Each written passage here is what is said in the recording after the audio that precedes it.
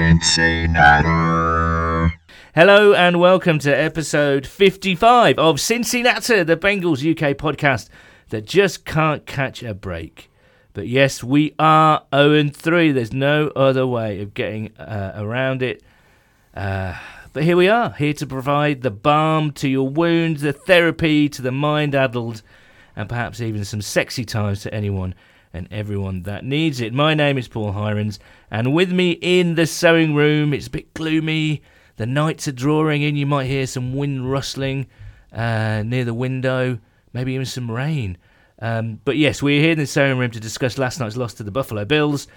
And with me to chew all the fat is the good to my good game, the didn't-y to my do-well, the what-a-gay to my day, and the cuddly to my toy. It's Nathan Palmer, everybody. Good evening, Paul. And in respect of the fact that this is episode 55 of Cincinnati, Yes. a very famous Bengals player by the name of Vontaze Burfict that it encompasses, that's the tone I want this podcast to take. It's an aggressive, raucous tone. Like, we've had a tight loss there against the Bills.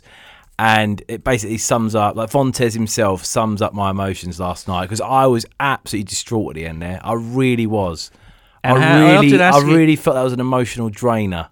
Number 55 now is Leroy Reynolds, so maybe we should doff our cap to Leroy instead of the departed Leroy Reynolds. ankle turner Burfict. Did you see him throwing punches last night in that Raiders game? No, Burfict. No.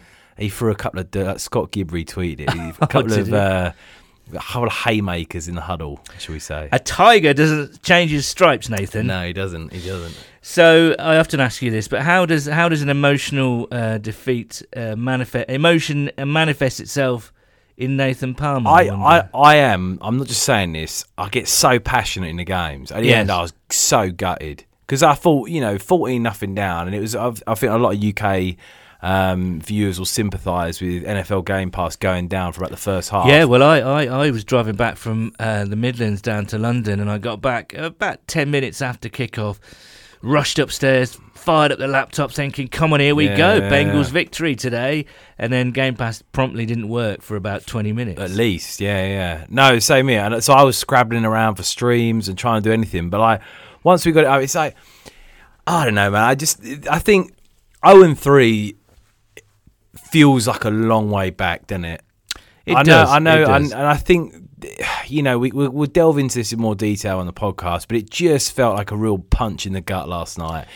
Because we've had one game where we really exceeded expectations, one where we massively underachieved, and this one was sort of the slap bang in between. But it doesn't matter. At a certain point, the NFL's a brutal league. You've got to just take your chances. I mean, did they have the chances, though, last night? They were ahead in the fourth quarter. So that's a big chance. Well, it is, but they didn't have any chances. Well, they did, actually. That final drive, we'll get to that a bit later. But the thing is, this is, and again, I don't want to just randomly start dissecting the game, but you normally do. Yeah.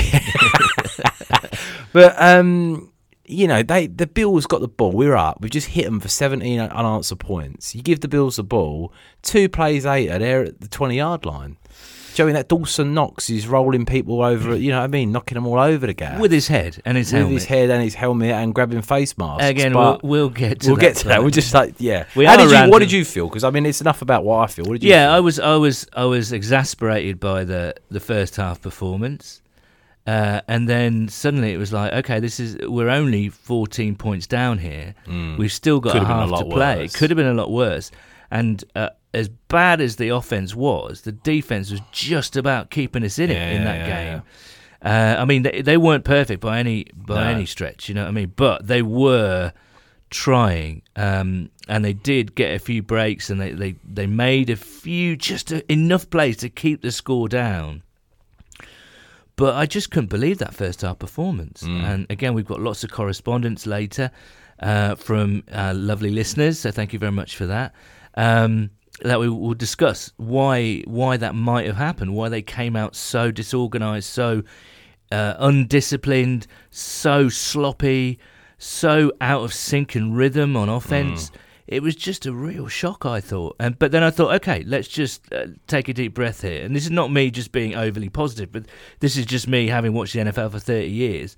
You know, it's it is a marathon, not a sprint, to use that horrid cliche. Yeah. And however bad they played, we weren't used to Marvin's teams making too many adjustments at halftime, but obviously they got a kick in the backside. Yeah. And also they made some serious adjustments because they came out in that second half. And again, reminiscent of the Seattle game, unfortunately, for 5/6 of that half, we were the better team. Yeah. And as you say, we scored 17 unanswered points, and I thought, here we go. This is great. Well done. They deserve a lot of praise for digging deep and for however bad they played, putting it together to put on a performance in that second half and be competitive. And not just that, but lead the game. Yeah. But there are so many talking points, which we'll get to in a second.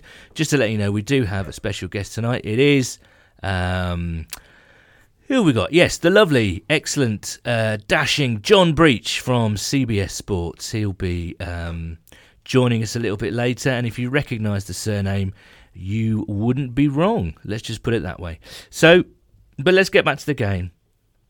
By the way, did you get my little reference to the theme this week to your introduction? No, I didn't actually. Did you not? I was sort of like, my brain was sort of like turning in the background. Generation Game? No. I used to watch Generation Game as well. You did? I was going to say, there's nothing like an obscure British game show reference to confuse our American listeners. Well, okay. The good to my good game, so it'd be good guy. British. Oh, yeah. Didn't he do well? Is this what a gay Bruce Forsyth? Day. Exactly. Yeah. But I say there's nothing like an obscure British game really show obscure, reference. There'd be a couple of English people that to might be lost confuse down there. our American, not only confuse our American listeners, but our British. Anyway, we shouldn't dwell on the general. Did you watch that though? A little bit. I was a bit young for me. Yeah. No, I did a bit. Favourite I can Saturday? imagine you watching it for some reason. Oh yeah, because of my age probably.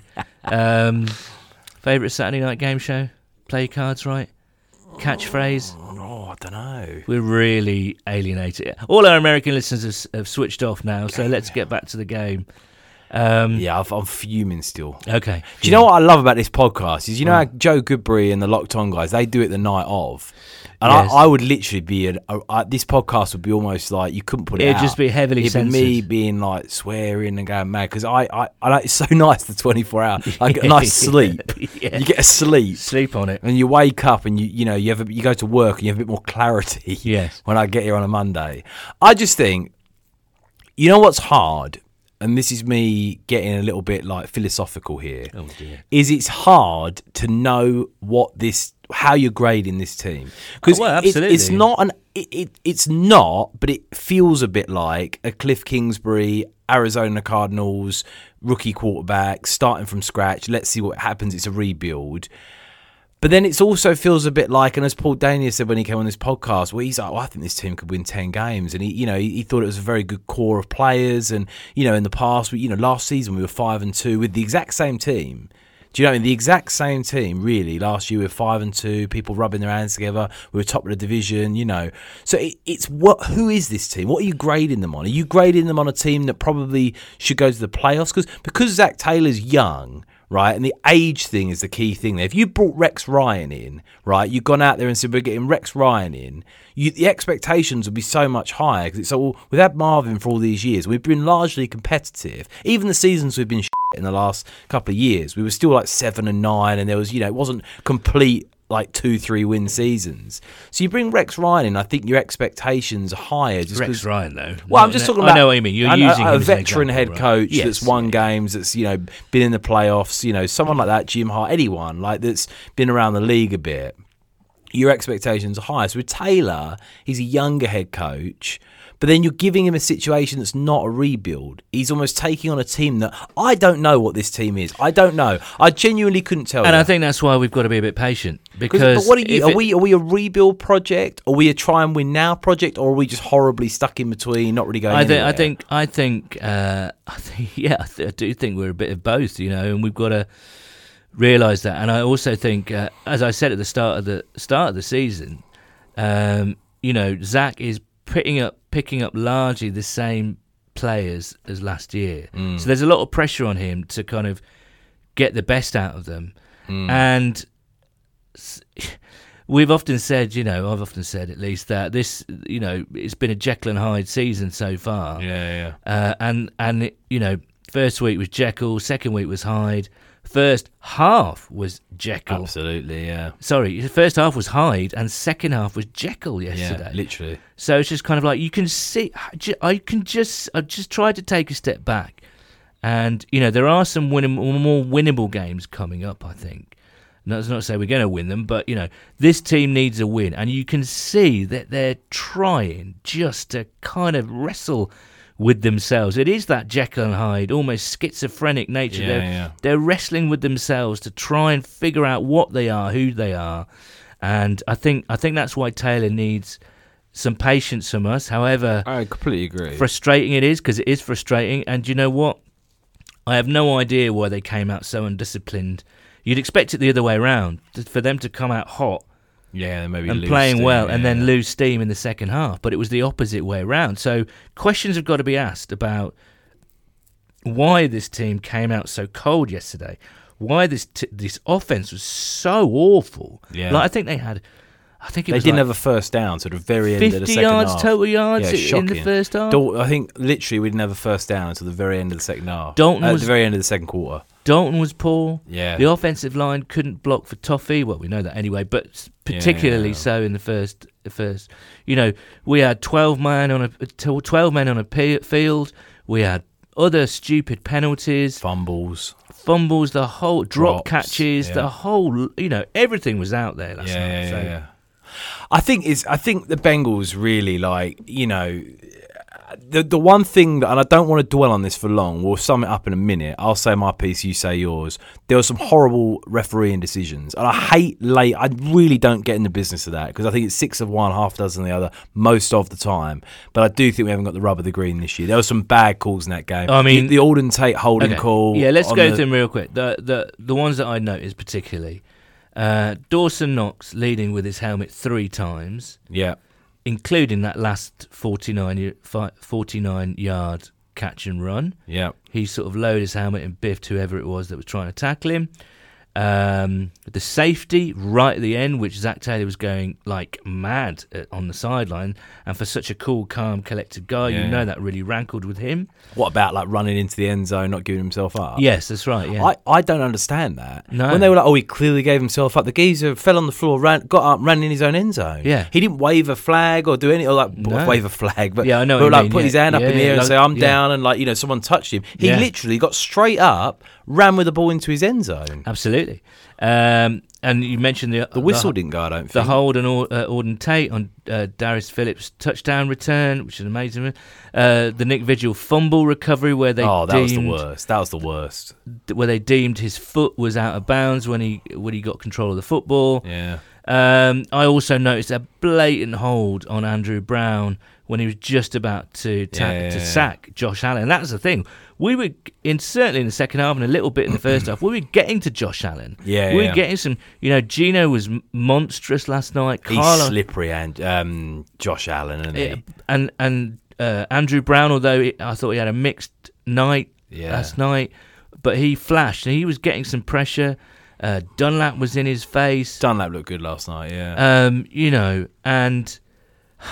But, I mean, quite rightly, Josh Allen was getting some plaudits for being so slippery. Some of the plays that he made were fantastic. But there was one, blatant hold where their offensive lineman literally just grabbed hold of Andrew Brown, held him back and threw him to the ground. There were some horrible calls last night. It really didn't go away. But it's interesting you talk about Josh Allen, and just segueing ever so slightly, you look at the mobility of these young quarterbacks in the league now, and I think there's a lot of stats flying around about how this is the youngest batch of quarterbacks ever to start in the league. And you look at Kyler Murray, you look at Daniel Jones, you look at Josh Allen, all these young quarterbacks, they're running around.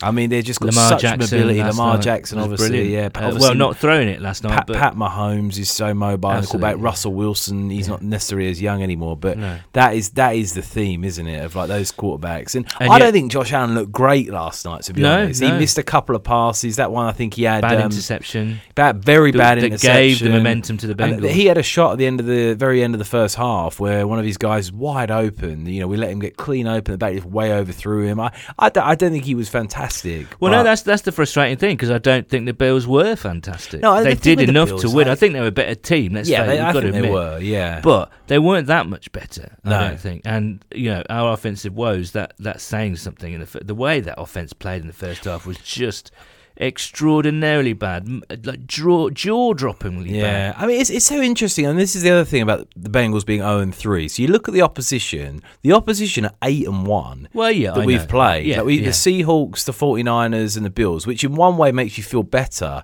But I still think looking at those teams, there's no stars on that Bills team last night. You got 30, like every respect to Frank Gore, absolute first ballot Hall of Fame, incredible player.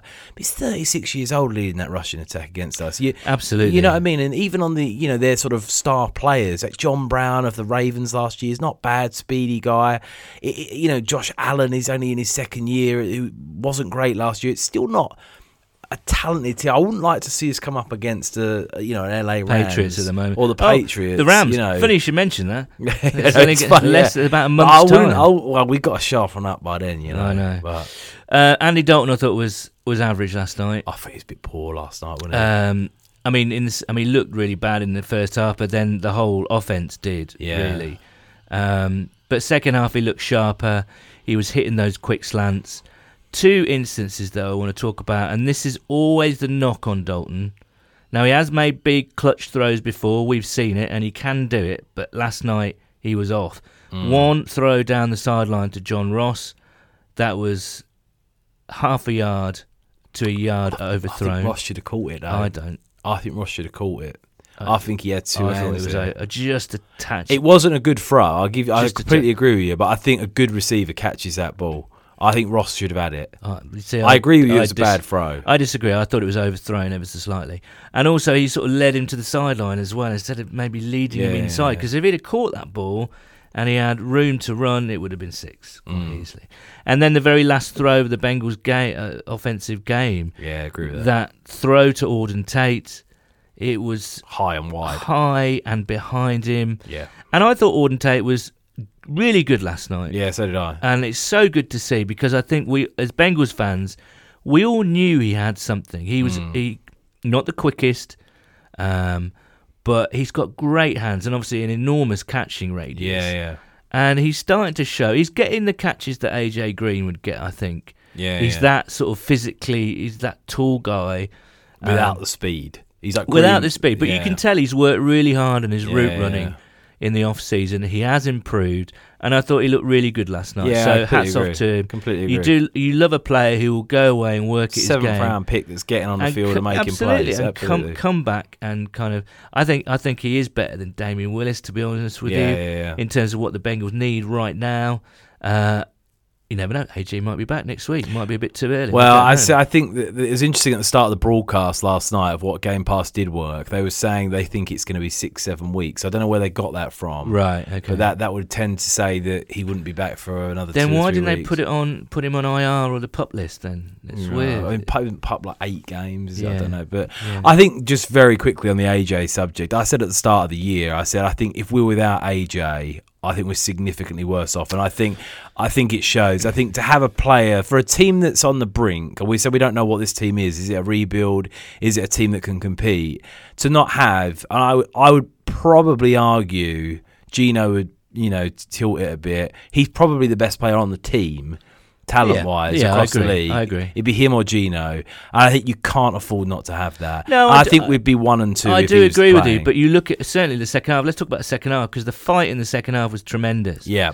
And, that last drive was unfortunate, but I think it's mitigated by the fact that defence was on the field pretty much all of that first half. There's a couple of instances where Gino was trying to chase down Josh Allen. He looked knackered, and yet he finished one of those plays. He didn't get the sack, but he hustled, he kept going after him, and he stopped him for like a 3-4 yard gain. Yeah. You cannot fault that guy. The defence was on the field a long time last night. But he looked knackered. And then Dunlap as well, who's normally fantastic in pursuit. Yeah. One of our best pursuit defenders. He's quick, Dunlap. Quick. He, towards, I think it might have been that last Buffalo drive, he he looked. I mean, he was trying his hardest. He was running, but he just looked absolutely knackered. Yeah. So I'm not going to give too much blame to the defense on that last drive because they were absolutely exhausted. Yeah. Where this was won and lost was that first half. Oh, undoubtedly. It was just a shocking. You can't play like that on offensive the road performance. and expect to come away with a win, you know. But as I said, there were positives to come out in that game. I thought Tyler Boyd in that second half once again showed himself to be a go-to guy, a really clutch guy. Someone on Twitter made a comparison to TJ Hushmazada. And I thought, do you know what? I in could terms see of the that. reliability. The reliability, Yeah. that kind of, go-to guy. He's not the flash guy. He's not the burner that will get the big. John Ross had a poor game last night. There's no getting away from it. Yeah. He's so polarised, isn't he? Well, he's just so up and down and inconsistent. And this is the thing that they need to sort out: consistency. Yeah. They just need. I'm going to sound like Marvin here, but they just need to keep hammering on that door because I think once they get one win, that will give everyone such a lift. And I'm not saying that we're going to get to the playoffs or anything like that, but there is a chance if we get a win or two or three, success breeds confidence. Yeah, you kind of feel like John Ross is one of those players that if he went to the Patriots, he'd have 1,700 yards and 15 touchdowns. I think that's a bit unfair. I don't know with John Ross. I think it's obviously just a mental thing with him. It's just absolute. I don't think I've ever seen, and I've been an NFL fan. I can't rival your 30, but I can. It must be nearly 15 years now. I've been a Bengals fan. And I don't think I've ever seen a more polarising, just schizophrenic player than John Ross. That one week can go off and have 2 touchdowns, 200 yards, and another week can have a fumble, a drop, an arguable second drop, and just be, all over the place. I mean, even that game he had the big play. It's 1 drop, 1 touchdown. He doesn't do 15-yard catches. No. It's just 60-yard burners, and touchdowns. You know what? Maybe he's crazy. just destined to be a bit part player, you know what I mean? A player that you use for those big plays. Knowing that he will. You look at last year, he scored 7 touchdowns out of nowhere, really, out of nothing. He had a nightmare. Oh, he's third in the league for yards. Absolutely, so it's extraordinary. I mean, I was thrilled that he started the season so well. I just hope that he can, but his performance was symptomatic of the whole offense. Yeah. In that first half, and it was just so. Why have they come out cold like that? How have they come out cold? I mean, on the defense in that first half, they kept us in it, but there were some strange things going on. Yeah. Anarumo was dropping Andrew Billings into coverage. Well, of course you would, though. Well, Billings is rapid. Look at the athleticism of the man. Do you reckon you're quicker than Billings over a 40-yard dash? Well, yes, I think I am. He was rushing 2. Yeah. And not, and they picked up the first down. He dropped 9 into coverage. Yeah. And you give up a passing play. There was some weird things going on, but that seemed to be eliminated in the second half. Do you know on that 2-man rush play, the hilarity of that is Gino got the pressure on him. Well, exactly. Gino just rolled out right and was straight in his face, and then Allen was still able to step in front of him and complete the pass. Good Gino is, really. Yeah, I know. Yeah. But there was a few things I liked. As I say, Andrew Brown had an up and down day, but he looked good in places. Yeah. I liked the fact that Darius Phillips and Tony McRae contributed on defense. Phillips had an outstanding game. Absolutely. He had a clear touchdown on that return taken off of him, and that interception completely changed the game. Yeah, absolutely. If Josh Allen throws that ball out of bounds, the Bills probably win it by 10, by 12, by 14. I think that lit a fire under the Bengals there. It really did. I did. I agree. Sorry. And I just really enjoyed seeing these players that, obviously because of injuries, Josh Tupou was out there. Jermaine Pratt was out there more, although you're still not quite noticing him. Yeah. At least he's getting some snaps and some experience. Do you know what I mean? I don't know. It's such a hard one to get your head around because... What do you make of the Russian attack last night? Well, again, first half non-existent. I thought second half they'd obviously knuckled down, and there was a couple of runs from Mixon that were just like, whoa, that was fantastic. So he got 61 yards in the end at 4.1 yards a lick. So a lick. You know, I mean, that's not awful, but when you view it, when you break it, you know, if someone was to look at that and think, 61 yards, 4.1 yards a carry, that's not bad. That's pretty good, actually.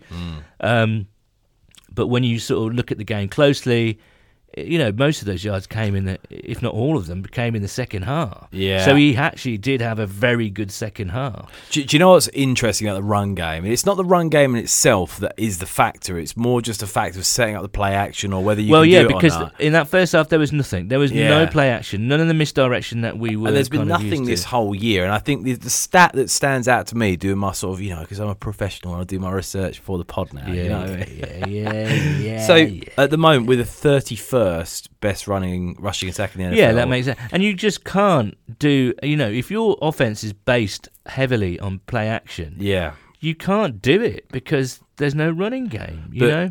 This is the stat that I want to throw at you. And there's two stats here that I think are so important. And Marvin Lewis, bless him, used to always just hammer the running game. He's so important. This is what it is.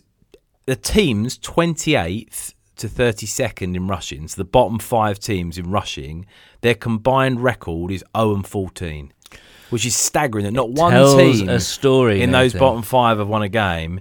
Guess who the team that finished 32nd in rushing last year were? The Arizona Cardinals, who started with the first overall pick in the NFL. So that tells you can't run the ball, you're not going to go very far. No, but at least, again, it showed signs of improvement. And then in the second half, and then they started to get the play action going again. And then they moving the ball. So it all works together, and it has to. For an offense like Zach Taylor's, it has to all work together. You've got to get that run game going. It's got to be. I think what killed us last night, what really frustrated me last night, was we get that ball down there at the end, right? And you got 2 plays just before the interception. It's 1st and 10. Taylor runs it out the middle, we get nothing. And then he persists on 2nd and long. And I think a few people, I know Joe Goodbury's been quite vocal about it, but I do agree. 2nd and long, he insists on running it to try and make it 3rd and manageable, which if you could get 4 or 5, I'd say, okay, fine, like 3rd and 5's manageable. But then we got 1. And then it's like on 3rd and 9, you just got all your momentum here. And then you know what I mean? Then you're forced into throwing it. It's just... I think that the passing game all year has looked good. It's looked good. It has been bad at times, but overall, Andy Dalton's 2nd in the league in yards. I mean, but again, that doesn't tell the full story. It doesn't. But I think that's where the Bengals they had the momentum. It's like I know you got to get that run game going, and you can't abandon it because then it's just like giving up. But it ain't working. And I know Mixon picked up a few yards here and there last night, but through 3 games. It was better last night, but it couldn't have been really any worse. It had to go somewhere. No, but Gio's been a non-factor, and I think after paying him that extension, I'd like to see him be involved more in the passing game at least. Yeah. No, that's a good point. The key thing. I mean, there was a better. lovely screen to mix in. Brilliant at the end. Great Absolutely. block by Trey Hopkins on the he sort of pulled off and kind of went on the outside and blocked someone.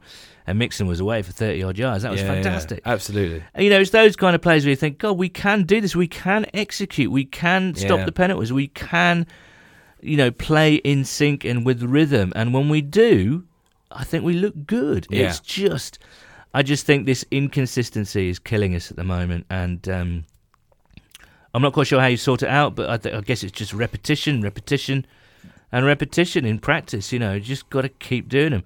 Why? Maybe they're just not good enough. Maybe there are players on that team that just aren't good enough, not mentally sharp enough to handle what they're supposed to do. I know that we've got injuries across the offensive line. That doesn't help. But, maybe there's a case to make that we've got a handful of good players. That's kind of about it. But I did see some really encouraging things yesterday. And I'm not going to go overboard. But I still think, this is a long season, and I still think there's a chance, especially when you look at the division as well. Baltimore 2-1, the Browns hilariously, what are they? 1-2. 1-2. Pittsburgh and us 0-3. 0-3. I agree with you. It's a long season, and there might be a chance to. I mean, I don't think we will. I don't think we're quite good enough again this year, but certainly to lay some foundations for next year. I've seen people already, and I agree with you. I think that's the right. I was so pissed off last night, but you look at it, AFC North 0-4. this week. Yeah. You're 2 games out of first place in the AFC North. And that's how you got to view it. So some people on Twitter are talking about, potentially just like almost giving up on the season, looking at the players and how we can evaluate. Well, let me stop you there, because we do have a question in our correspondences about this. So I tell you what, let's bring in our special guest, and we'll talk about that afterwards. Cincinnati.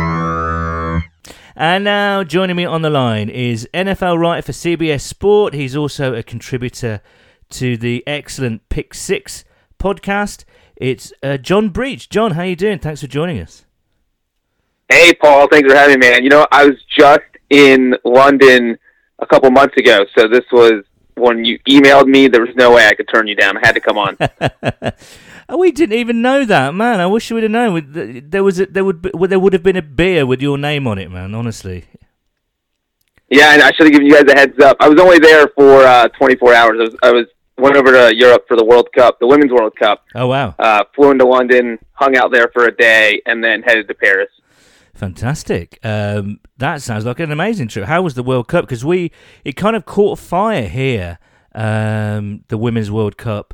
When actually the sport hadn't, it would be kind of on the fringes of taking hold here, but the World Cup really kicked it on, no pun intended, to kind of, really capture the imagination. So it must have been fantastic to actually go to the games, right? Yeah, I feel like the England women's team made a little run there. I don't remember if it was the quarterfinals, semifinals, but I do remember them getting pretty far, and I think I remember watching their game somewhere. But yeah, it was just a good time all around. It's nice to see that I feel like interest in women's sports. My sister played soccer in college, so she's a huge women's soccer fan, and so that's basically why I went. But it was nice to see that there's worldwide interest in that now. For sure. But I know that's not the type of football you called me to talk about. No, and we won't obviously go over the result that sent the England Lionesses home because, anyway, yes, we won't talk about that. But yes, let's talk about the real kind of football, I guess, or at least the football that we got you on, Cincinnati, to talk about. And if people don't know, they might guess from your surname, but you do have a connection to the Bengals. Would you care to elaborate on that for us? Yes, my dad used to play for the Bengals. He played for them from 1980 to 1992, so he was there for 13 seasons. The Bengals, as most people may or may not know, went to 2 Super Bowls in the 1980s, after the 1981 season and after the 1988 season. He was on both of those teams, so a lot of my childhood was growing up around the Bengals and going to practices and kind of watching that team close up because my dad played till I was about 11 or 12 years old. So I do have a lot of memories of what went on during that time. Now, if no one has guessed, your dad is, of course, the legendary Jim Breach, who I believe is still the Bengals' all-time leading scorer, the kicker, who was just rock solid and Mr. Reliable during his decade or so in Cincinnati. But you mentioned growing up with the Bengals.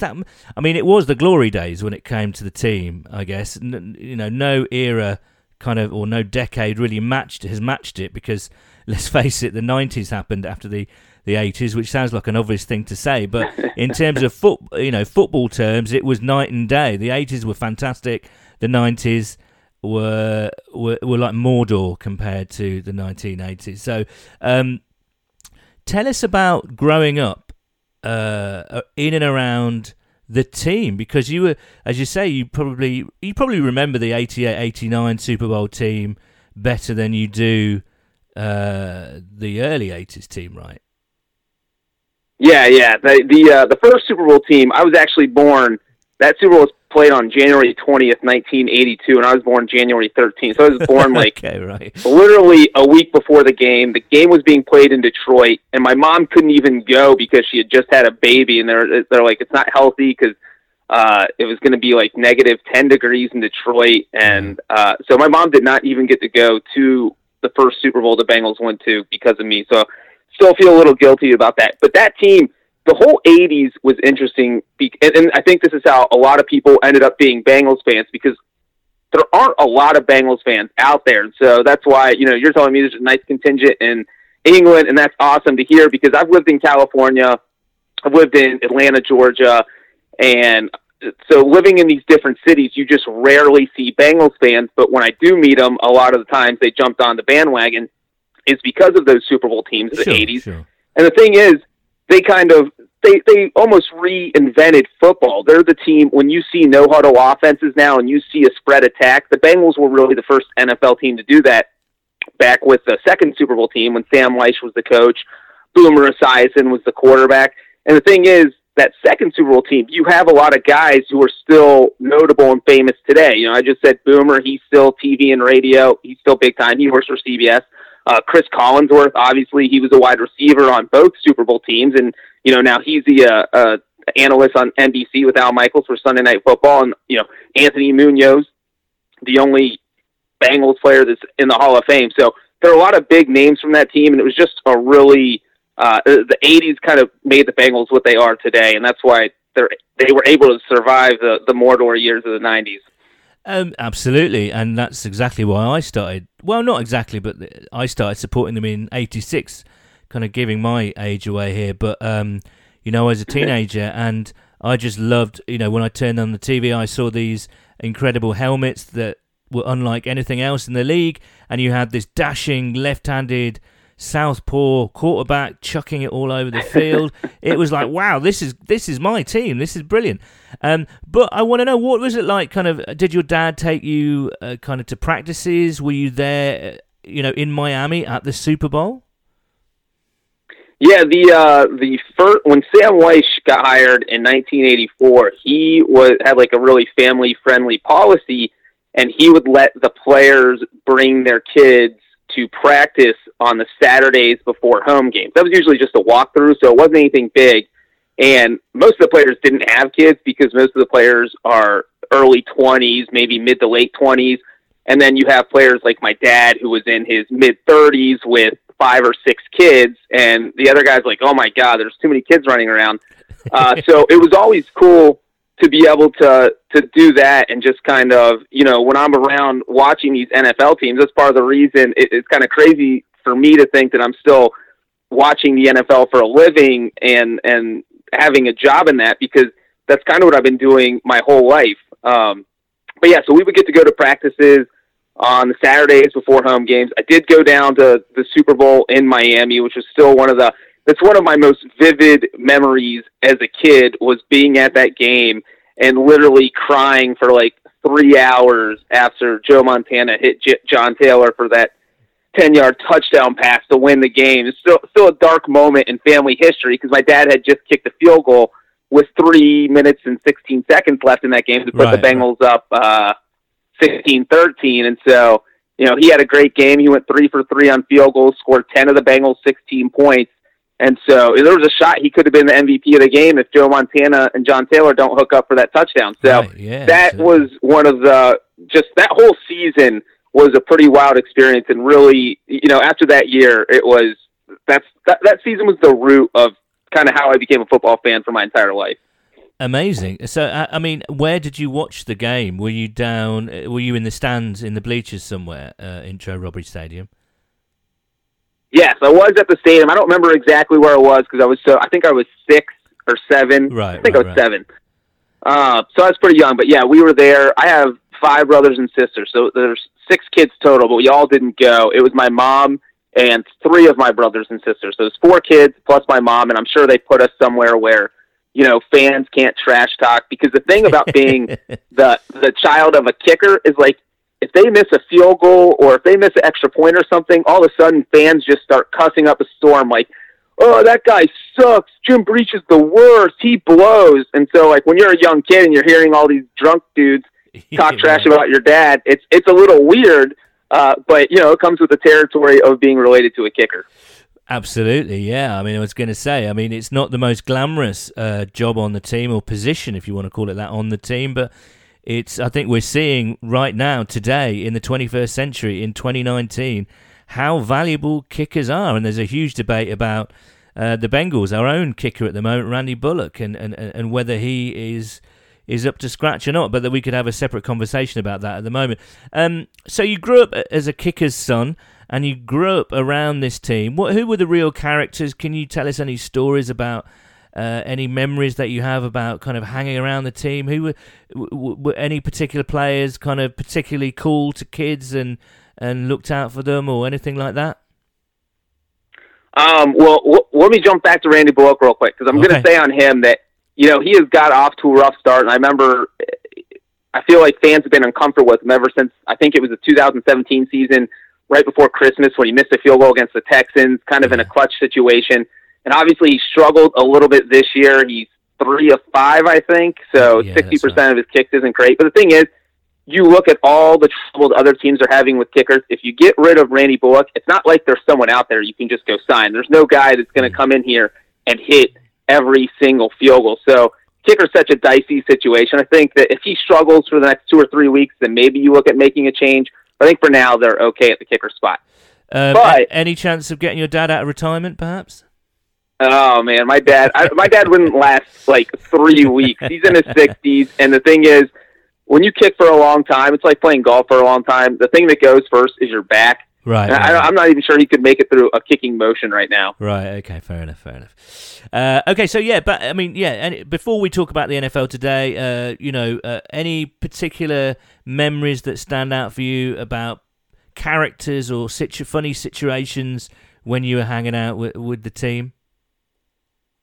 Yeah, I mean, I remember, I was just telling you about how we would go to practice, and one of the things, so the Bengals had these laundry carts that they would put all their dirty laundry in, and the carts had wheels so that it'd be easy for the training staff and the equipment guys to push the dirty laundry to the dryer, the washer and dryer, so they could get all the clothes washed. And so after practice, Boomer Esiason would put me and my brother in it, and we're just, we're like 5 years old and 7 years old, and he would just push us around the entire facility and, like going crazy. And when I look back on it, I'm thinking, my God, what if this guy would have like injured himself or like slipped and hurt his elbow pushing some kids around, and like how that would have been such a story and would have been covered and would have been crazy. And then I also think, like, God, I let this guy put me in this laundry cart with all this dirty laundry. Like, how did I not get sick and die with all these germs? But so, yeah, Boomer was a lot of fun. Ickey Woods was a lot of fun. I'm sure a lot of people remember his name, even though he only played for a few years. But the Ickey Shake, he would, once that became big, he would gladly show any kid that we'd be in the locker room, like, Ickey, do the Ickey Shuffle. And then he would do the Ickey Shuffle and show us how to do the Ickey Shuffle. So, and he would have done it all day. You would think that, maybe you get tired of something like that, but no, Ickey Woods, any minute of any day, if you asked him to do the Ickey Shuffle, he would do it, and then he'd watch you do it, and then he'd do it again. So yeah, there were a lot of good guys in that locker room. Lee Johnson, the punter, was one of my favorite people in that locker room. So yeah, Ickey, Boomer Esiason, Lee Johnson. Cool, man. And do you ever bump into Boomer and sort of remind him of those moments? Because obviously you're both sort of CBS colleagues. Do you ever bump into each other in the corridors at CBS at all? Yeah, the thing is, I have only run into... So Boomer works out of... He lives in New York. He's got a radio show there and obviously does CBS stuff. And I work remotely because I do online stuff for CBSSports.com. So sure. I live in Nashville. And I've actually only run into Boomer once, and that was at the Super Bowl 2 years ago. And I just went up and talked to him a little bit and talked about the good old days and reminisced for a few minutes, but that's about it. So it's not like we get to regularly run into each other. Well, it would be fun if we did, though. Absolutely. Fantastic memories, John, but you are a very well-known and very skilled NFL writer, I think it's fair to say. You contribute to the fantastic Pick Six podcast with Will Brinson, and if people want to follow John on Twitter, you can get him at John Breach. So that's nice and easy to remember. But yeah, John, we're a couple of weeks into the NFL, and what are you noticing in terms of trends? Who have you been impressed with so far? Obviously, the Bengals have been a very Jekyll and Hyde team. We're hoping it's going to be more Jekyll than Hyde going forward. But in a wider NFL sense, who has caught your eye so far, and what are the trends that you're kind of noticing? Well, one trend is that the AFC South is a dumpster fire. I mean, if anybody, we're talking on a Friday, and this is coming off me just watching this Titans Jaguars game on Thursday night, and to watch, who knows, that division, someone might win that division with like a 7-9 or 8-8 record because it's so bad. The Titans look like they don't know what they're doing on offense. Jalen Ramsey doesn't even want to play for Jacksonville anymore, so it's just a total circus. Obviously, Andrew Luck retired. Deshaun Watson's playing behind the worst offensive line in football in Houston, so that whole division's been a little bit crazy. I think there might be a competition for the worst line in football at Houston, to be honest, but we'll that's another story. But yeah, sorry, carry on. I would say the two teams that have probably, or maybe even, there's probably a couple more teams. So I would say the 49ers, watching the 49ers play, because we all, in week one, I didn't really feel like they played well. They won by 2 touchdowns, but they also got 2 pick sixes off of Jameis Winston. So it felt like Jameis kind of handed the game to them. So it was kind of hard to tell how good or bad they were. And then just watching what they did to Cincinnati, they were just so methodical with everything they did. Their game plan was perfect. Kyle Shanahan was designing these plays where the receivers were just getting open all over the place. And yeah, Cincinnati's defense is, it was bad last season. Now it looks bad again. But if they can do that against the Steelers, then that's a team that I think that is flying a little bit under the radar that could be in the playoff hunt later in the season. The Packers slowly getting better every week. The Cowboys look unstoppable. If I had to pick an NFC Super Bowl team right now that I definitely didn't pick before the season, it would probably be the Cowboys. I thought the Eagles would win that division, and they still can. But the Cowboys look tough, and they played the Dolphins on Sunday, and by the time people listen to this, the Cowboys will probably have won that game like 49-10. So I really like the Cowboys, and then AFC is a little dicier because I don't think there's really any dark horses. You have the Chiefs and the Patriots. And then maybe the Ravens sneak in there, but right now it just seems like the Chiefs and the Patriots, and then everyone else. And do you? Thanks for bringing up the 49ers game again, John. I appreciate that. Do you hold out any hope for the Bengals? As I say, we're recording this on the Friday, so we don't know what's going to happen against the Bills. We're hoping for a pretty big reaction, but you never know. They just might not be there. Do you hold out any hope for the Bengals this year?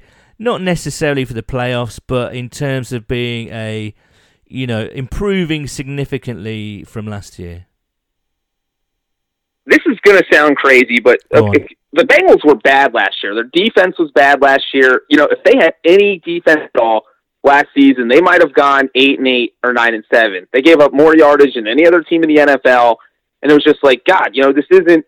And Andy Dalton is part of the season, so it was all the chips fell against them last year, and they stood intent. So when I look at this year's team, it was like, well, God, they should have beaten the Seahawks. They absolutely blew that game, but then they got blown out by the 49ers. So the Seahawks game, they looked better than they probably are, but the 49ers game, I don't think they're as bad as they look. So it's kind of somewhere in between. And the thing is, if you look at their schedule, not just this Bills game, but after that, they play the Steelers, who obviously aren't going to have Ben Roethlisberger. They play the Cardinals. That's a very winnable game because it's in Cincinnati. Mm-hmm. And so all of a sudden, if they could just sneak this one on Buffalo, and everybody will know whether they won or lost by the time they hear this. And those are 2 very winnable games in Week 4 and Week 5. And I think that you look at the AFC North, there's no reason they can't at least be in the wild card hunt. I mean, the Ravens are playing the Chiefs in Week 3. If the Ravens were to lose that, all of a sudden they're 2-1, and if the Bengals win Sunday, they're only a game out of first place. So, and like I was saying with the Patriots and the Chiefs being the high class of the AFC, it feels like the 2 wild card spots in this conference will probably be up for grabs, just completely up for grabs. So, as bad as the Bengals looked on Sunday, I am not going to write them off yet because, not just the Steelers and Cardinals, but they still have games against the Raiders. They have games against the Jets. They have games against the Dolphins. So they have a lot of very winnable games on their schedule. I knew I'd like you, John. That's a good positive note to end things on. We could talk forever, John, but thank you so much for coming on. Give our regards to your dad and Listeners, do follow John at John Breach and read his excellent words for CBS Sports, and listen to the Pick Six podcast as well. So, John, thanks so much for joining us. Hopefully, we'd love for you to come on again later on this season if you're up for that. Yeah, definitely. Thanks for having me, Paul. Okay, mate. All the best. Have a good day. Cincinnati. Well, there we go. That was brilliant. That was John Breach from CBS Sports, a son of Jim, and we're very happy to have him on the show. And it was great to hear some of his memories from going to practice with his dad and Boomer, throwing me around the laundry room and all sorts. And I, as John said, this team, we still don't quite know what we've got. But let's go to, I should say, you should follow John on Twitter, at John Breach on the Twittles, and the Twittles. And you can listen to him on the CBS podcast, Pick Six podcast, and we do recommend that. It's a very good listen indeed. Let's get to our own correspondences, shall we? You can get hold of us, of course, on Twitter at whoday_UK, and on Facebook, just simply Bengals UK. We've got a lot to get through, so let's get at them. Jamie at Trequart Beast, he's gone on a 5-tweet rant. I saw this earlier. A little bit of tank talk about it's insulting to the team, really, and they played hard, if entirely inept, through 3 games. Oh, not entirely inept, I don't think. There's wins in this team, and although playoffs are a distant pipe dream, you can't attract players to a team that is giving up. Look to this coming off-season. Think any top players are coming to the Dolphins for their own free will? Hell no. So if it looks like it will be bad, which it will in all probability be, we need to give players a reason to come here. Yesterday's second half fight back shows that there's life somewhere. We nurture that life, incubate it, help it grow as best we can. Give our young players chances to shine. Give our best players chances to excel. And if we're 6-10 at the end of the year, at least we have something. At least we have a thing to say. All is not lost. You can come to Cincinnati and bring the good times back. Tanking will only solve you a couple of problems.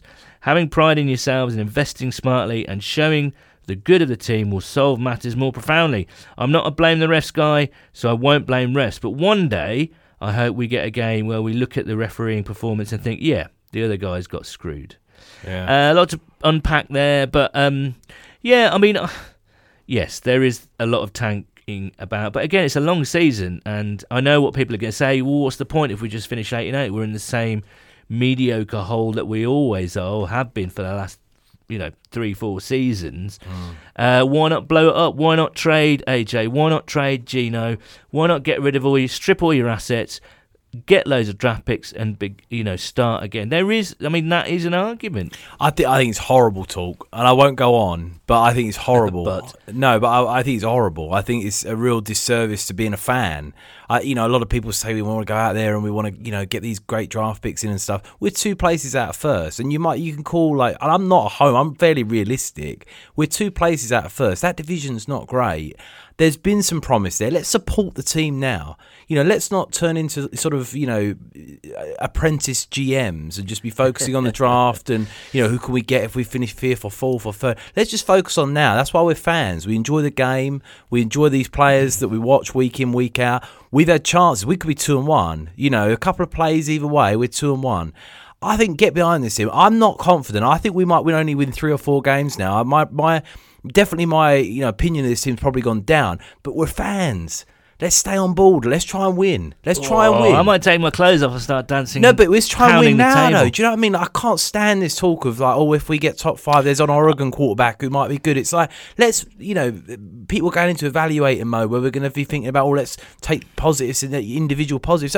No. Let's go out, hammer the Steelers at Heinz Field and get to 1-3. But let's focus on that, not all this bollocks about, who could we draft in the 3rd round out of Purdue? Who cares? Let's think about that in February. Do you know what I mean, though? I do know. Because people get too into the draft. I'm saying it. They get too into it. It's a really exciting part of the game, but let's focus on the team and let's win some games. Yeah, it's born out of frustration. And it is. There are ways to rebuild your team, and one of them is being a bit savvy in in our roster management. And I think the argument is that we're not savvy enough in roster management or aggressive enough.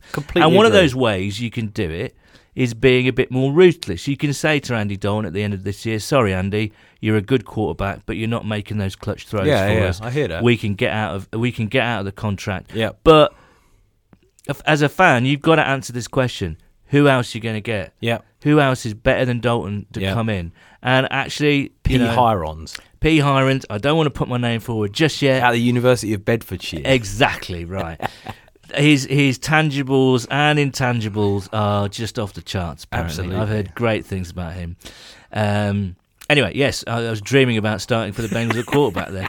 But yeah, I mean, one of those ways is you've got to be a bit more ruthless, and I think that's a fair criticism. I completely... And I do think, you've got to have a serious look at AJ if he's fit, if he doesn't prove his fitness. I agree. He's an asset that, the criticism of the team, again, or another criticism of the team, is that they hold on to players for too long. Yeah. There is that criticism. But I just don't see the point in doing things now in week 3. No, absolutely. It's kind of like, come on, man, it's a long season. No, we I have agree. a chance, I absolutely agree. We have a chance. We've got to stick with Zach and be patient, because you can see that I'm not saying they're a good team at the moment, I'm saying they're an 0-3 team at the moment, but there's enough evidence in those 3 games to suggest that if they can figure out how to win a game, then another one might follow, because I think this team is talented in just about enough to get 6, 7, even 8 wins. And perhaps if they get on a roll, sport is a funny thing, Brian, and at the end of the day, do you know what I mean? You look. I remember a season a couple of 3 years ago. It might have been a bit longer, maybe 5 years ago.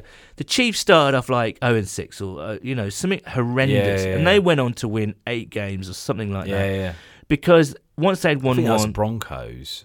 No, the Chiefs. It was Was it definitely Chiefs? anyway. Yeah, Whatever. yeah. We've seen it a few times. 100%. Equally, it's difficult for an 0-3 team because you're teetering on the edge of that cliff. Confidence. If they don't win any, if they lose the next 2, here's a scenario. If they lose against Pittsburgh, which is possible, the bookies are saying it's probable. Yeah. If they lose at home to Arizona, then there's trouble. Yeah, I agree. So there's that. That is a variable among a few. Yeah. But if they went into Pittsburgh and put a complete game together, rolled them over. In a big Monday night game. Yeah, I completely agree. One of the things that didn't happen during the Marvin Lewis era was that they did not play well in primetime games, bar a few. They didn't show up at all and just humiliated themselves, embarrassed themselves often. Now, if they can get rid of that and go into Heinz Field and put on a performance and steal a win, just get over that line. I don't care how Randy Bullock can cheating shank one. I'd take it right now, frankly. Mate, I would as well. If he can shank one from 70 yards off his knee or his left testicle, I'd be... With a 50-mile-an-hour tailwind. Randy Bullock is not called Bullock for nothing. Have you seen the size of his knackers? He can swing one of those bad boys and smack it through from 70 yards. If we can do conkers. that, then suddenly... like cannibals, mate. Okay, this is taking an unexpected turn, as it always Bullock's does. going to knock it from 70, you're saying? You take whatever no, comes your I'm way. obviously not saying Randy Bullock's going... All right, from 25 yards, right? And thank you, I should just say thank you to Duncan Price, who is at Dastardly Duncan, for an excellent piece on Randy Bullock. Not the most praiseworthy piece on Randy Bullock, but a thought-provoking piece on Randy Bullock on our blog, and you can see that on our Twitter feed. But yeah, you know what? I'm not throwing the towel yet, because I want to see this team develop, and I want to see that you can see them struggling against mental softness, if that's a phrase. You can see them still committing penalties, but again, I can't remember a penalty in the second half yesterday. Really? No, I agree with that. They cleaned up their act. So if they can do that for a full game, then who knows? I'm not saying playoffs. I'm saying I agree a with you. I completely respectable agree, season. mate. And I think with a new coaching staff that is still finding their own way, we've just got to be a bit patient. And I ain't looking at the draft until next February. No, I completely agree with you. But I would like them to be, just one more thing, I would like them to be more aggressive in roster management. Yeah, and if so that would I. means looking at AJ, shipping AJ for second or a third. I don't think you'll get a first for him now. No, you won't. We've got to do it. And if Andy Dalton has an okay year, but is deemed not good enough, then you move on from him. Yeah. You say thanks to this, amazing 8-9 years. Well, a good 8-9 years. They have to be more aggressive, and us fans have got to be more ruthless in the way. I agree with that. I agree with the aggressive roster management. I'd love them to go out in free agency, make some bold moves and stuff, and I completely agree with you. If AJ Green, it gets to that sort of trade deadline and we're not in the running at all, and we know we're not, we're well out of it, you got to pick out, because I don't think with Tyler Boyd playing as well as he has, and you're giving him that deal, and John Ross is coming on. He's coming on. Yeah. Like we said, he's enigmatic, but he's coming on. I don't think you can afford to pay AJ. I even think with, the fact that he's a bit injury prone, and we're saying that, I don't even think that comes into it. I just don't think aging receivers are that great of a bet sometimes. I don't think they're going to. But let's get behind the team. Yeah, that's what both of us and what Jamie's saying in that thing. Yeah, let's get behind this team. We're in it. We're still in it. It's a long shot. We're in it. And of course, we've got a Bengals UK tailgate going. We've got a London game coming up. We've got a London game. There's lots to enjoy. And also, we've got our new calendar. We've got a new calendar that may or may not see the light of day. We might actually do one for charity. I don't know. But did I really say that? It's rumour. You're starting a rumour. I like it. Right, we've got a lot of correspondence. Yeah, and you can, thanks again for everyone. It was Jamie who was at the helm for our Bengals UK tailgate this week, so thanks to him and thanks to everyone who interacted with Jamie. We've got loads more correspondence to get through, though. Leanne at LK_Fitzpatrick. Hello, Leanne. Discussion point. Ignoring all our issues with OL, DL, and even secondary, is there something to be said about teams where the run defence is weak, that on the practice field that they are unable to help the OL firm up for a matchup? Yes, we've faced 3 great run defences. Good changes made at half-time, resulting in the average runs for Mixon actually going up. Small positives are still positives after all. Secondary needs a look at. Kirkpatrick doesn't seem to want to step up, let alone try to strip a ball. We have played some good defences. I think Liao makes a really good point. Yeah. They are Seattle 49ers and the Bills, all very good solid defense. They'll all be top half defences when the curtain goes down. Yeah, no, I agree. But I think you can widen this out. And I'm sorry if I'm misunderstanding this, Leanne, but to me that is asking the question, why can you not transfer stuff from the practice field to the actual field itself? And that was one of my main criticisms yesterday. And we mentioned it before, earlier on, why did we just come out and, Zach is preaching that we've got to get rid of these penalties, and I'm sure they're working really hard on it, and yet they still come out and do it. Now, is that a coaching issue, or is that just a mental thing with the players, I don't know. It's a tricky Early one. days still, though, isn't it? Yeah, as I say, they've got to keep hammering these players, and they've got to just mould them into shape, and you hope that finally the penny will drop. Yeah. And if they don't, do you know what? Get rid of them, get someone else in. Yeah, I agree. Completely agree. Ross at Dalton to AJ. When we going to get a bit of luck our way? Can't deny the bit of fight they had, but it was a bit too late. We were lucky to only be down 14 points, to be honest. Officially can't be arsed with Kirkpatrick anymore either. Give him multiple chances, he's just not very good and should move on. Now, I'm going to defend Dre a little bit. I agree, he's not like top tier, but he's not bottom tier. Generally, he does a decent job, but he's one of those players that the fans really get on his back. And I think it's because the things, when he does get caught, it's very noticeable. Yeah. It can either be a crucial pass interference, it can be a crucial blown coverage for a touchdown. But I would say for 70% of the time, he's a pretty okay cornerback. Yeah, I think sometimes as well you forget he was a first-round pick, and I think people always have high expectations on the first-round picks. Yes, yeah. Yeah. Well, we've got him for a while. I think also the other thing that this is no knock on him personally, but he was involved in that whole who do you pick up, Zeitler, or do you extend? Yeah, him, or yeah. do you And I think Dre? maybe there's a bit of resentment left over. I think people from now look back at that and say, the smart move would have been to go with Zeitler. Yeah, I think it's a fair point. Matt Moon at Matt Moon. Hello, Matt. Feel a lot better this week compared to last week. Need to find a way to establish the run game early though, or this scheme struggles to make sense. Good point. Good point, absolutely. Cuz, at Curran13. First time caller, I think. Hello, Cuz. I've heard Curran 13 Have you? before. I think Okay. so. If we can find a way to beat Pittsburgh on Monday, I'll forget these 3 weeks ever happened. Amen What to a that. time to be alive. Amen to that. And if we don't, well, Monday's positive will be that there are only 12 more games to endure until we can look ahead to 2020. What a time to be alive. Keep at it, Cuz, and keep with us. Yeah, I mean... Got to do Pittsburgh. Got to do Pittsburgh. It'd be amazing. We've got to smash them up. They're bad as well. They are bad. I've not seen any of the... I'm going to watch a few Pittsburgh games this week just to see what the I score think is Mike on. Tomlin's getting a load of flack and people are saying there's good talent there and stuff. It's a bad team. John Connor's not great.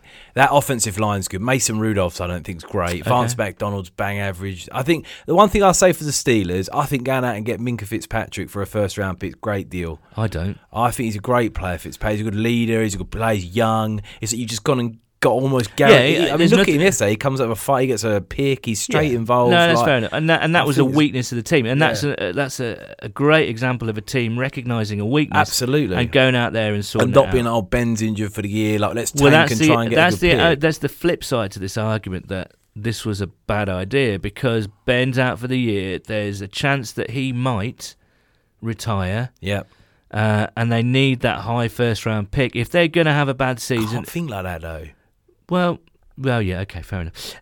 Richard Dixon at Lord Rixondale. Solid handle. Here's a positive. Half-time adjustments that actually worked. Here's another positive. We're going to beat the Steelers next week. Well, Go on, Lord. that's going to be a good game, though, isn't it? Monday night. Who's staying up for Strap in.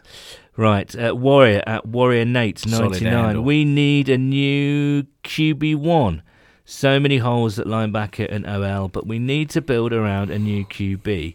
If Seahawks QB or Bills QB was our starting QB, he mentioned the word QB about 9 times in that sentence. We are 2-1, probably big wins too. I think it's too simplistic. I think Dalton is an above-average quarterback.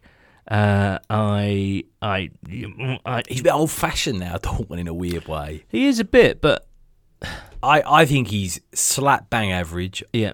I think he's playing with a really bad O-line that's making him look bad. He's without his number one wide receiver. I don't think Mixon's done him a huge amount of favours yet. And I think he could be. It might be an above average. I think he's in a bad situation. I feel a bit sorry for him. But I am starting to get to the point where I think at the end of this year, just through it just a bit like with Marvin, it just Needs might a be time. change. Yeah, it needs a change. And I don't think that's an indication of him being a bad quarterback. I think a lot of people are quite harsh on him. He might. I don't think a lot of people would say this line is any better than the second or third or worst line in the league that he's sat behind. No, I agree. There are reasons for his average play this year, but he's looked quite good. And actually, Nate mentions the other, I would say, bigger needs than quarterback at the moment. Yeah. Dalton is an experienced, functioning NFL quarterback that knows how to win games. Yep. But the offensive line is just a train wreck. And yes, we get Jonah Williams back. I don't think we're going to get Cordy Glenn back for a while. Yeah, it's really concerning, isn't it? Did you read that article by Paul there? That was an excellent article. Yeah. And it just gives you an insight of what happens when someone gets concussed. And it's scary. Yeah, it is. Most players come back in a week or two. Cordy's been out for over a month, and you've got to fear for him. And actually, if he does come back, it's like, what are you doing, mate? Well, you've already earned loads of money. Well, it's also if he gets another one, that's exactly, it done, isn't exactly. it? Really, I mean. Okay. Scary. Well, we hope he comes back and he's not affected by it, but it's worrying, isn't it? Anyway, Warrior at Warrior Nate. No, we've had him. Sorry, Nate. Martin Calladine at Ugly Game.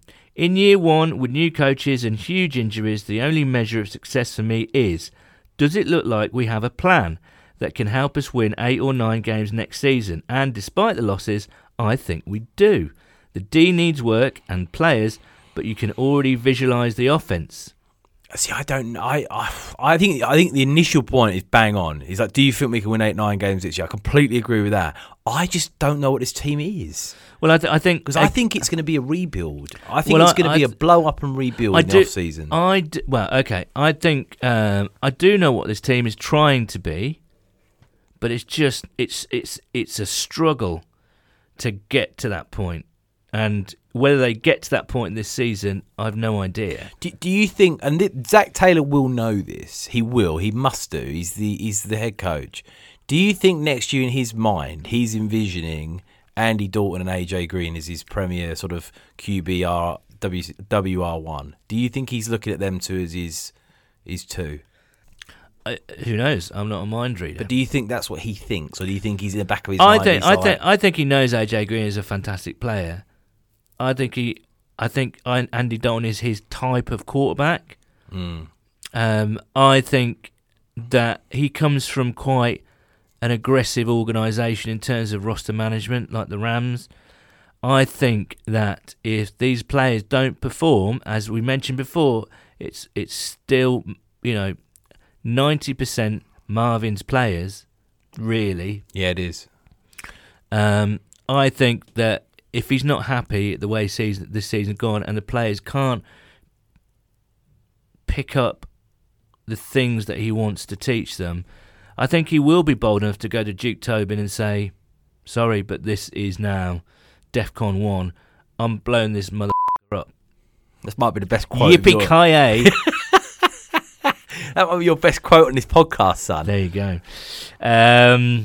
Killian at Malloy _00. I think we've shown glimpses of what we're capable of. Offense has looked good at times, and defense has given us some good stops. Now we've just got to get some consistency. We've shown what we can do. We just need to put it together for 60 minutes. Just need some luck to go our way. Yeah, I agree. There is 100%, Killian, 100%. Martin Greer at Martin Greer 73. Very pleased with the fighting spirit of the team in the second half. AJ Green can't come back quick enough. Loving the Bengals UK online tailgate. Let's beat the Steelers. Who day? Amen, Martin. And what a lovely message to finish things on. Thank you very much to everyone who's sent in messages. Again, we do this because we want to interact with you guys. Because we get paid a ton. We do. We have a secret thousands. A sugar daddy that pays us thousands. $5,000 each a podcast. In fact, every Sunday we're flown out there by Pirate Jet to Cincinnati, and we sit in Mike Brown's box. The reason Paul started the Bengals UK tailgate was every tweet you send in, he gets $1,000 for it, the geezer. All these ideas, like an evil genius. That's right. Behind the scenes, pulling the strings. I wish it were true. Anyway, any more business, Nathan? No, I don't think so. Should we talk about the Steelers? How are we going to win that game? Let me just have a look at my notes. Let me check I ain't missed anything. I've put these notes together today at work, against my best judgment. Have you? Now that looks like. Have you written like boobs like you used to do on a calculator? I've got them on my Google Docs, mate. What, your boobs on the calculator? Look very quickly. Go on. I don't think the tight ends have impressed me as much as I would have thought. Well, I'm pleased Eifert's out there and injury-free. I'm happy he's out there. I thought they'd maybe do a bit more than 100 yards between him in 3 games. No, it's all right. It's all right. I don't know. But I'm annoyed. I'm desperately trying to pick myself up, like we were saying earlier. I'm really excited about this Steelers game. I think this Steelers team we're going to face next Monday is the worst Steelers team we've played in 15, 20 years. It is. Wow. It's probably the worst team we've ever played. It might be one of the worst teams we've had, but we need to go in there and beat them. And every Bengals fan, in the UK, I want to see them staying up, screaming at their TV. I want that tailgate to happen. I don't care it's 1 a.m. I'll be on it. I'll do it. I'm up for that, and we're going to roll them over. And we're going to get to 1-3, and we're going to start making some noise. And then it's Arizona, and then we're going to be 2-3. You do Arizona. That's what I mean. At home, you'd be the favourite. You bang them over, and you're 2-3, and it's game on. Do you know what I mean? You might be second in the division. Hell, you might be first. So we've got at Steelers next week. Then it's the Bengals Cardinals. Winnable game. Then it's at the Ravens. Again, it's winnable. It's hard, I'll give you that. The Ravens look all right. They look pretty good. And then it's Bengals Jags. Yeah, you'd have the Jags. So if we beat the Steelers, we're 1-3. If we beat the Cardinals, 2-3. Say we'll lose the Ravens. I'll give you that. 2-4. Beat the Jags, 3-4. That Minshew, though, he's a bit of a naughty geezer, isn't he? I like him. Yeah, I do as well. Bit of a personality, isn't he? Rams, we could be 3-5 there. Let's face it. Yeah. Then home to the Ravens. Oof, 3-6. 3-6. We're doing a revised season, based on newfound knowledge. So that's 3-6 at the Raiders. Go on, we'll have 'em. 4 and 6. Home to the Steelers, 5 and go on, 6. we'll smash Come the on. Steelers. Home to the Jets, 6 and 6. 6 and 6, So, mate. do you know what I'm saying? My balls are swelling up if we're 6 and 6. Don't mate. say that. They're like because I can't get Randy that in. Bullock's conkers. Oh, don't. They're absolutely don't. swollen. I don't want to end the program with an image of your 6 and 6 though. testicularos. But listen, last year we were 5 and 2. If you'd said then we were only going to win another 2 games, you'd have been like, no, don't be silly. Then we went to December, and then we're starting to get our advent calendar together. Who's the next game? Come on. Browns at Browns. Oh, mate. See, I think we could do 7 them. and 6. I think we could and then do them. At home to the Patriots. No. 7 and 7. Damn. Yeah. Oh, Then I was on a away roll to there. We were on a roll there. Then away to the Dolphins, Yeah, well, you smash them. It's 8 and 7. and then at home to the Browns. 9 Mate, and 7. 9 and 7. There we go. Mate, you could be in with 9 and 7. If the We Ravens could slipped be. up, you could be in with 9 and 7 gets you in the playoffs most years. Not Well, almost. probably not this year, I don't think. Why? I don't know. You get a Bills. chance. The Bills will be Depends good. what the Ravens do. The Ravens look good. I think the Browns are ready to implode. They're 1 and 2. Do you know what I mean? The Steelers are shit. Who are the Browns got next week? They've got the Ravens. Have they? Yeah. Bit of cannibalisation in the That division. is taste. Cannibalisation. You that's need you want at the Browns home. to win. Home to the Get Ravens. the Browns to win. Homes to the Ravens are at home against, and then they've got at the 49ers. Yeah, that's what I mean. Brutal. Then at home to the Seahawks. Yeah, mate, it's a rough. Then away to the Patriots. Yeah, that's what I mean. They could be absolutely knick-knacked Yeah, by the. yeah. Oh. So I'm getting excited now. I've fallen into that trap, haven't See, I? we've motivated ourselves here tonight. It's just the pendulous nature of your testicles Yeah. have like They- hypnotized me into some kind of weird reverie. Anyway, let's not. Well, I love we're gonna end. we're gonna gonna end this end- podcast, and the Bengals are going to go 9 and 7. Exactly. Let's do that. All right. Well, again, thank you so much for listening. If you want to get in touch with us, as per usual, we're on Twitter at @Houday_UK and on Facebook at Bengals UK. Simple. So do get in touch. We'll be tweeting throughout the week. We've got some predictions coming up on Thursday. We've got our tailgate deep into Monday night, Oh, I can't wait for it. and then I think we're going to be back next Tuesday night. Yeah, Yeah, to toast a Bengals victory mate, we're going to at win. Heinz Field. Oh, mate, All right. Well, it's only for me. I'm buzzing off my nut now. Oh, stop it! You're going to start I'm dancing buzzing, on the mate. table. Stop it! How easy is it for us to kind of switch them? You were angry when you came I in was here, fuming when I came in. and now you're ready to kind of buzzing, you're mate. loved up. It's I like want to fight the Steelers. I want Mason Rudolph and me to fight each other right It's now. like Ibiza in this. Everyone's loved up in this. It's like I don't know. Anyway, I'm going to stop now before this gets too out of hand. Arguably, it already has. We say thank you to John Breach, and I'm going to say it's a who day from me. It's a hooday from me. Come on, boys. And it should also be noted that the views and opinions expressed within this podcast do not reflect those of the Cincinnati Bengals organisation.